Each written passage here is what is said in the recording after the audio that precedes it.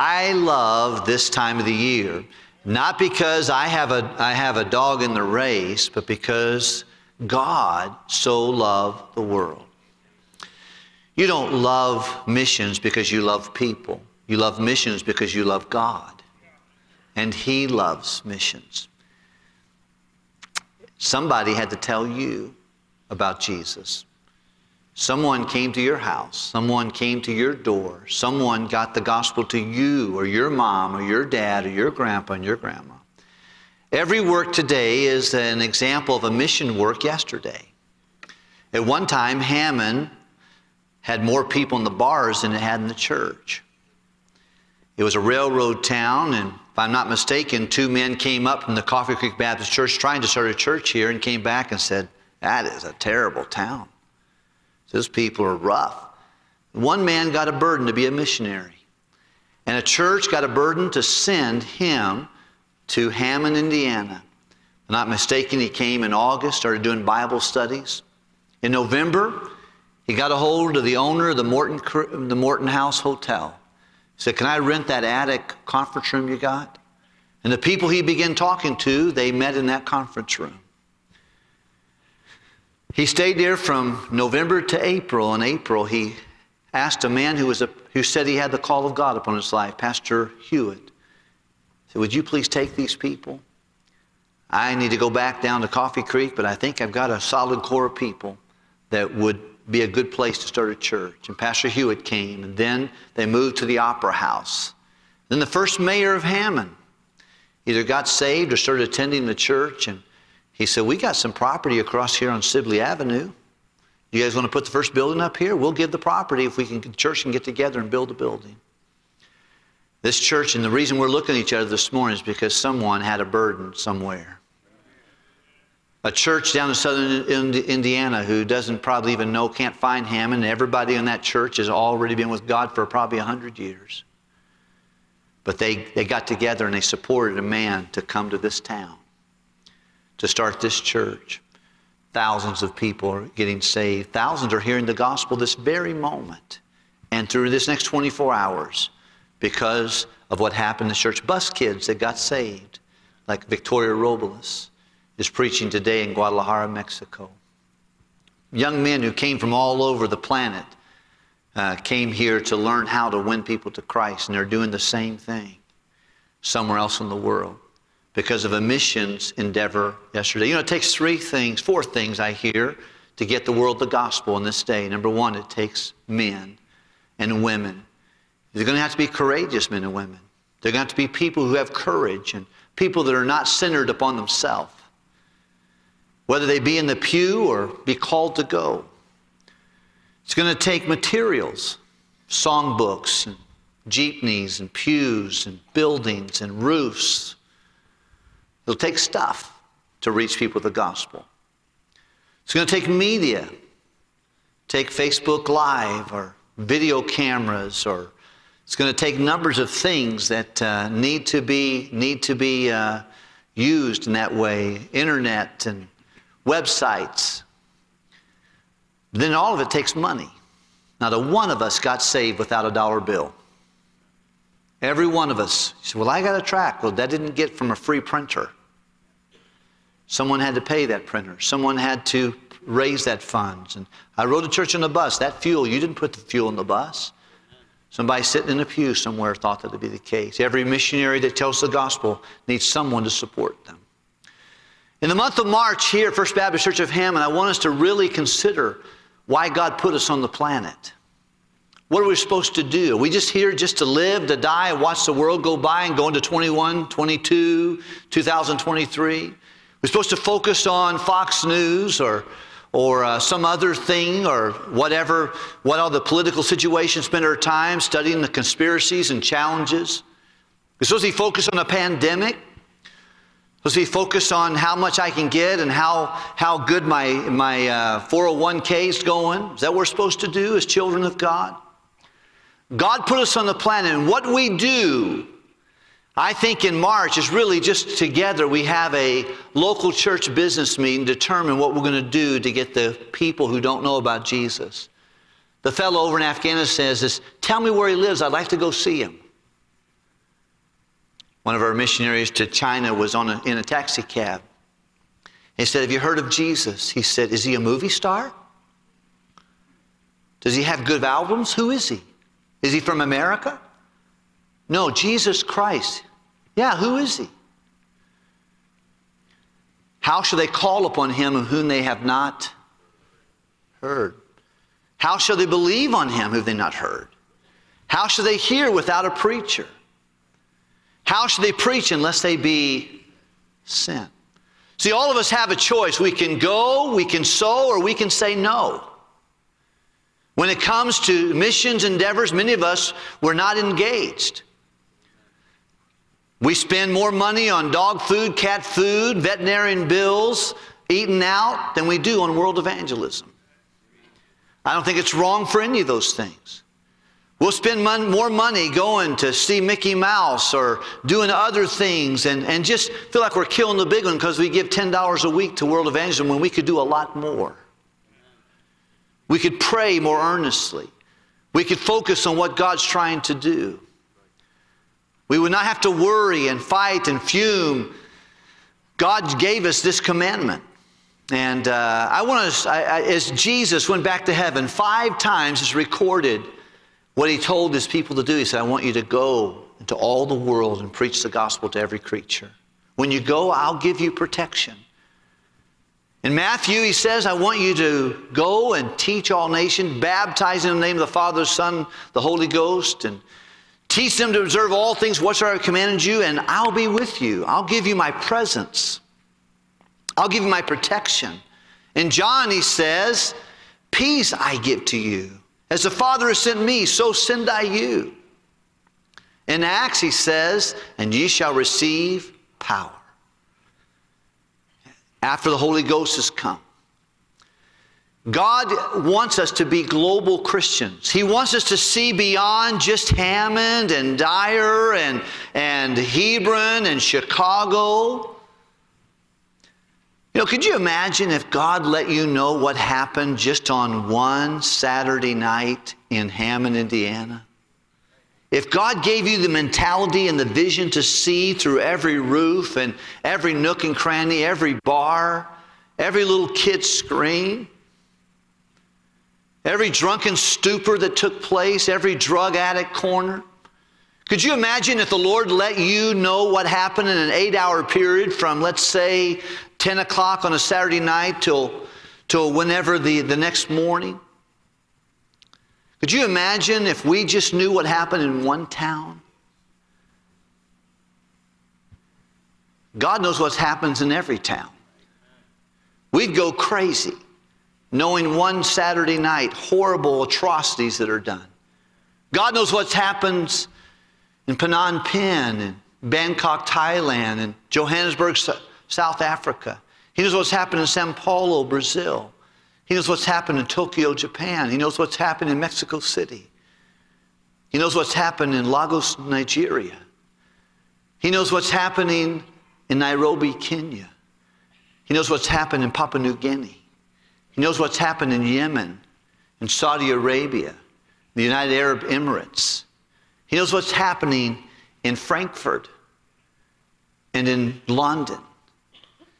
He knows what's happened in Estonia, Uzbekistan, and Turkmenistan. He knows what's happened in Russia and Moscow every day. And the only thing that can stop sinful aggression is the gospel of Jesus. We forget about it.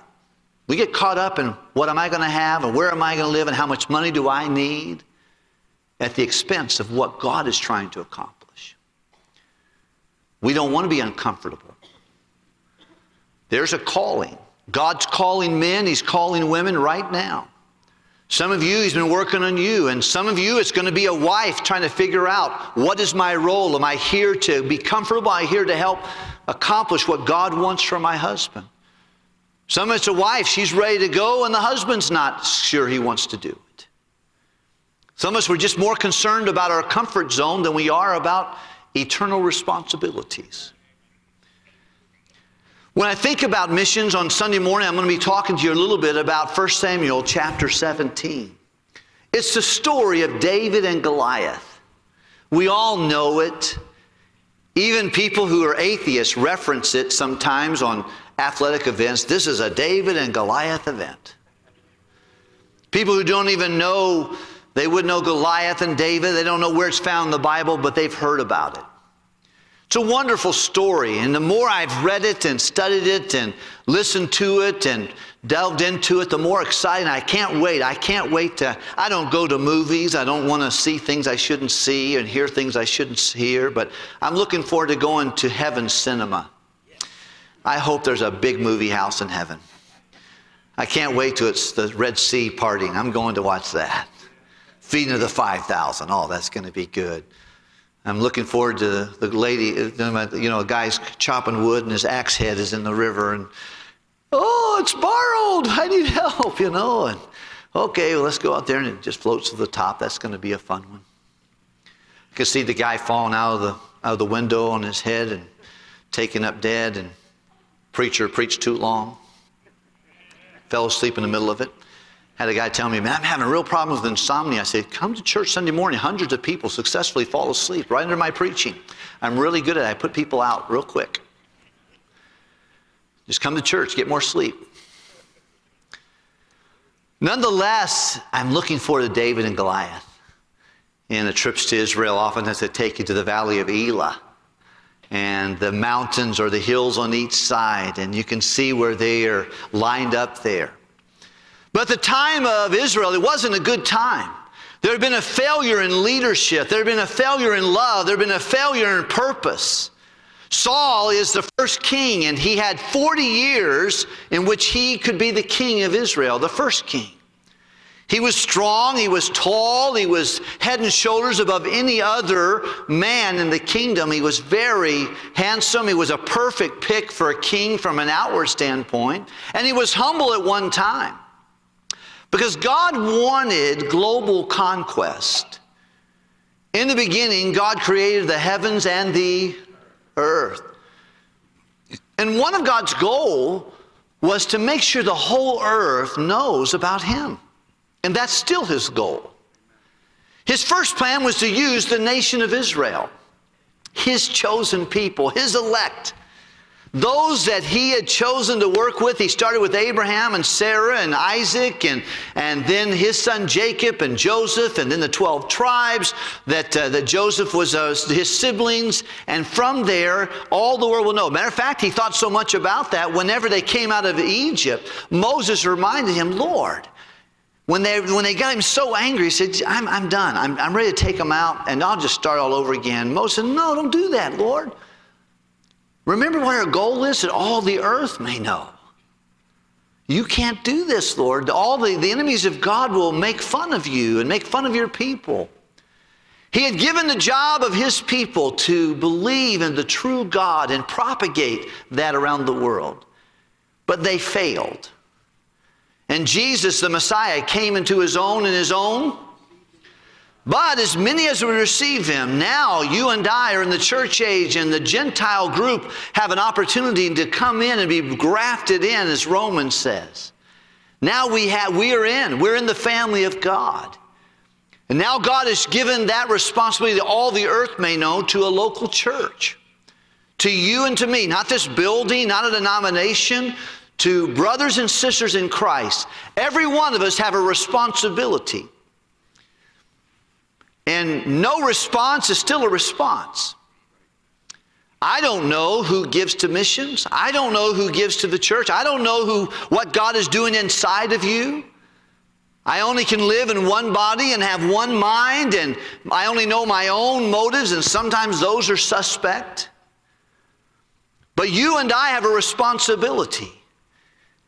God has given every Christian and every church a responsibility. He said, now listen, if you'll do this, I'll give you my presence. I'll give you my protection. I will give you my peace. I'll give you my power. I'll show you my plan. Everything you do. By the way, this is one of the reasons Pastor Wilkerson pushes this. Not because I'm trying to get more money out of anyone or trying to upset your little apple cart. I really want God to give you his presence, his power, his protection, his peace. I want you in just a few days when we step out of the throne of God and each of us give an account of himself to God, that we'll be glad we did and not wish we would have. I would hope you'd say, man alive, I'm so glad, Pastor. Whew. It was better in there than I thought it was going to be. I got people all over heaven that are saying, hey, I just looked in the books of heaven. You're one of the reasons I'm in heaven. You sent Brother Ted Spear and Brother Sarver, and you supported Kevin Wynn and his boys, Joe and John and Tim. They're doing things. I didn't know that you were the ones. I realized you could have done other things. You could have had a house payment or another house payment. You could have bought a bigger house. You could have had better cars. You could have done all this. But you really sacrificed. It's on the books of heaven. One of the things we know that the books will be open. You don't know my business and I don't know yours, and we probably don't need to go there. But when the books of heaven are open, there ain't no secrets, friend. Right. When you die, you're signing off on an autobiography without any edits. Right. Unedited. Everything will be known, even as also we're known. I can fool you, you can fool me. We're not fooling God. The eyes of him, which we have to do. He said all things are naked and open to him. He doesn't mind. He watched people give their offering. I didn't do that. I wouldn't do that. Jesus brought his disciples up there and just watched people give their offering. Oh, yeah. Wow. Okay. Whoa. Watched a little lady bring in a little bit and put it in the offering plate. So she gave more than all. They just tipped the Lord. She gave out all she had. And he's interested in that. And it's his business. The earth is the Lord, the fullness thereof, the world, and even you. If we're Christians, we're not our own. We're bought with a price. Therefore, glorify God in your body and your spirit, which are God's. But at the time, there's a real problem in Israel. Saul has gone bonkers. Saul has become so presumptuous. I mean, he wasn't terrible. He started out humble, but he just got used to being the king of Israel. He got used to doing things on his terms. He got used to just appeasing God, not necessarily pleasing him. God told him, I want you to do this, and he didn't do it all, but he pretended like he was all that in a bag of chips, and he didn't do it. He just kept pushing and pushing and pushing and become apathetic in his own heart. He forgot the day that he was chasing donkeys and God made him a king and how humble he was, and he got used to being in the work of God and overseeing a kingdom for God, and he was becoming apathetic. And because of his sin, is presumptuous. God, in chapter 16 of 1 Samuel, you read the chapter before, he came to Samuel and said, Samuel, quit arguing with me. Saul's got to go. I'm sick of dealing with him. I've talked to him. I tell him what to do. He doesn't do it. He's apathetic. He's callous. He doesn't want me in his life. He's the king. He should be attentive to God's law, but he doesn't want it. Samuel, stop arguing. Because Samuel loved Saul. He was his king, the only king he ever knew. He was there when he was anointed, and he was there in all the process. And now God says he's done. He's crossed my line. I got to get someone else that thinks like me, that feels like me, that wants what I want. He doesn't. I'm going to find a guy after my own heart. And after the argument, he said, what do you want me to do? He said, I want you to go to the house of Jesse. He has 8 boys. 7 of them are named in Scripture. 1 of them may have passed away, or his name is not in the Bible. But he's got boys, and one of those boys is going to be the next king. He said, Lord, if I go over there and Saul finds out I'm there, I'm dead meat. He said, I want you to take an oxen with you. Take a heifer with you. Take a cow. And if he asks you why you're going, sacrifice while you're there. By the way, it's kind of why some people go to some other countries of the world and they can't go there as missionaries, and they go as a little bit undercover. They got a business or they got something there. I think it's not necessarily an imperative, but it's a good idea. He said, the government might get excited about it, but just go, take a heifer, go sacrifice, and use that as an excuse to get over there and talk to them. He went to see Jesse, and Jesse, he says, well, could you get your boys here? And Jesse didn't even bring David. Eliab was the oldest guy, and as soon as Samuel saw him, he said, no, that's the guy. It's got to be him. Look at that kid. That's going to be a good guy. And the Lord says, no, I don't want him. He's not the guy. Okay. How about Abinadab? Oh, this guy, I can see. Yeah, he probably had a bad attitude or something, and he did. Abinadab, no. Shammah, no. And he went down through it, and every time he goes there, he said, God, no, no, no, no. He said, Mr. Jesse, you got anybody else? I'm getting no on all of these. Either 6 or 7 of them. God's saying no. Do you have another? He goes, well, I do have. I had the baby boy, the youngest. But he's out watching sheep.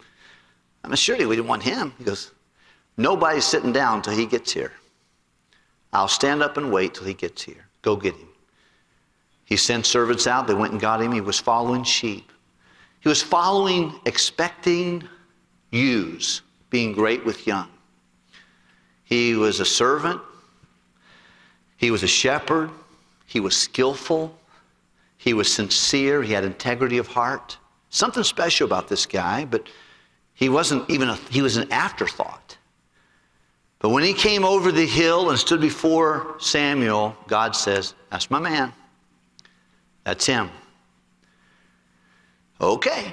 He takes oil, he pours it over his head.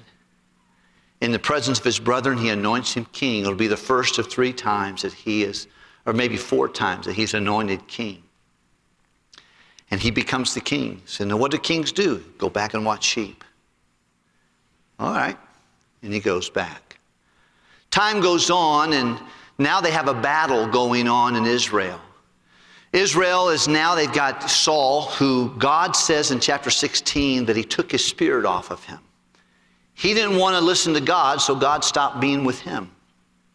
Kind of like a guy who would keep asking the same girl to date, and she doesn't want to. He keeps saying, no, no, no. He finally says, I'm just not going to bother anymore. Probably God the same way with Saul. He said, I think I'm just going to leave him by himself. He doesn't want me. I'll just give him his way.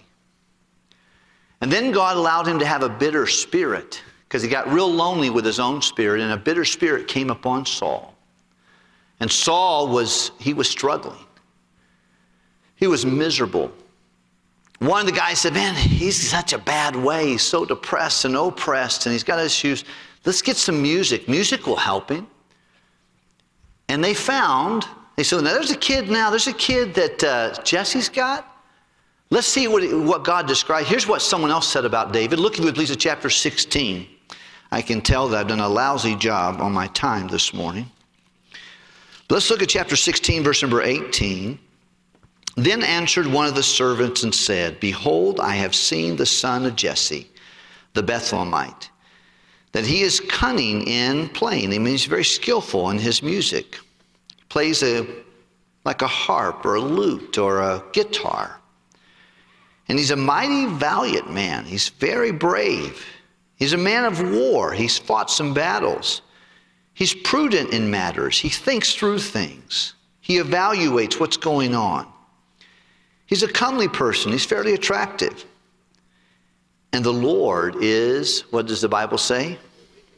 The Lord's with him. You know the story, and I'm not going to get into the message. I'll continue it this evening. But it's interesting to me that they pull David off here. David goes into the palace. He plays for Saul. Saul's heart is calmed. And then he goes back and watches sheep again. And now there's a threat coming. It's a threat in the Philistines and Goliath. He is 9'6", about the size of a basketball goal. 10 feet, a little shorter than that. He's huge. He's fully armed, and he's foul-mouthed, and he's wicked, and he's confident. He's a man of war from the time he was a little kid. He could see that he's got something about him, strong, and he comes out, and for 40 days, he begins to taunt, blaspheme the God of the Israelites and Israelites themselves. They're embarrassed, they're terrified, they're shamed, they're fearful. And they just let him come and do it, and he's taunting them. David comes. He comes not to come to the battle. He comes to deliver some stuff from his dad. His dad said, got 3 of the boys out there, and not all the soldiers in our United States Army, when you sign up, they feed you, but sometimes the people in those days were dependent upon their families helping them. He sent them 2 loaves of bread and several gallons of wheat, and he sent them some cheese balls for their captains. And he said, go check and see how things are going. What's going out there? See if they need any more money, or did they have to borrow something and take a pledge of them, and go see them. He goes. When he goes, he hears the same thing these guys have heard for 40 days. He sees the same clown coming out and standing on the side of the hill of Elah and yelling and screaming and cursing. And it bothers him. But Saul is empty of himself. He's been so callous. He's got an evil spirit on him. He has no confidence because God's no longer with him. God has withdrawn his presence from him. He doesn't have a love for God. He has no purpose. He forgot that he was supposed to tell the whole world and be a good testimony for the world. Instead, he got all consumed with his own thoughts and his own finances and his own kingdom. So he's scared to death too. He's the guy, probably the tallest guy. He's the warrior. He probably should have been out there or figured out a plan. He's scared to death. David comes and he sees what happened and he says, hey, what's going on? Can we not take this guy?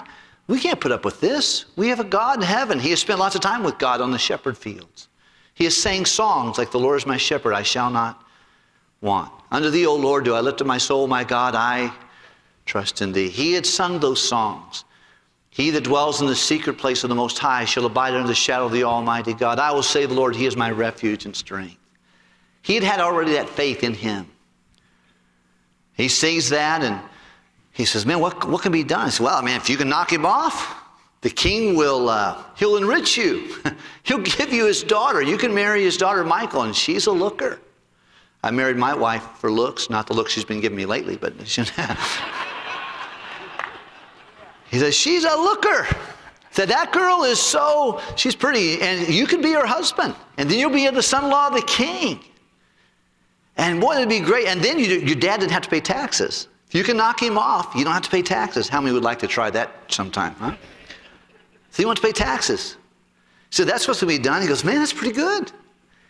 And then his brother Eliab, who had been passed over and watched him get anointed as a king from Samuel, and he's like, look, I know what you are. Who's taking care of the little sheep you're watching?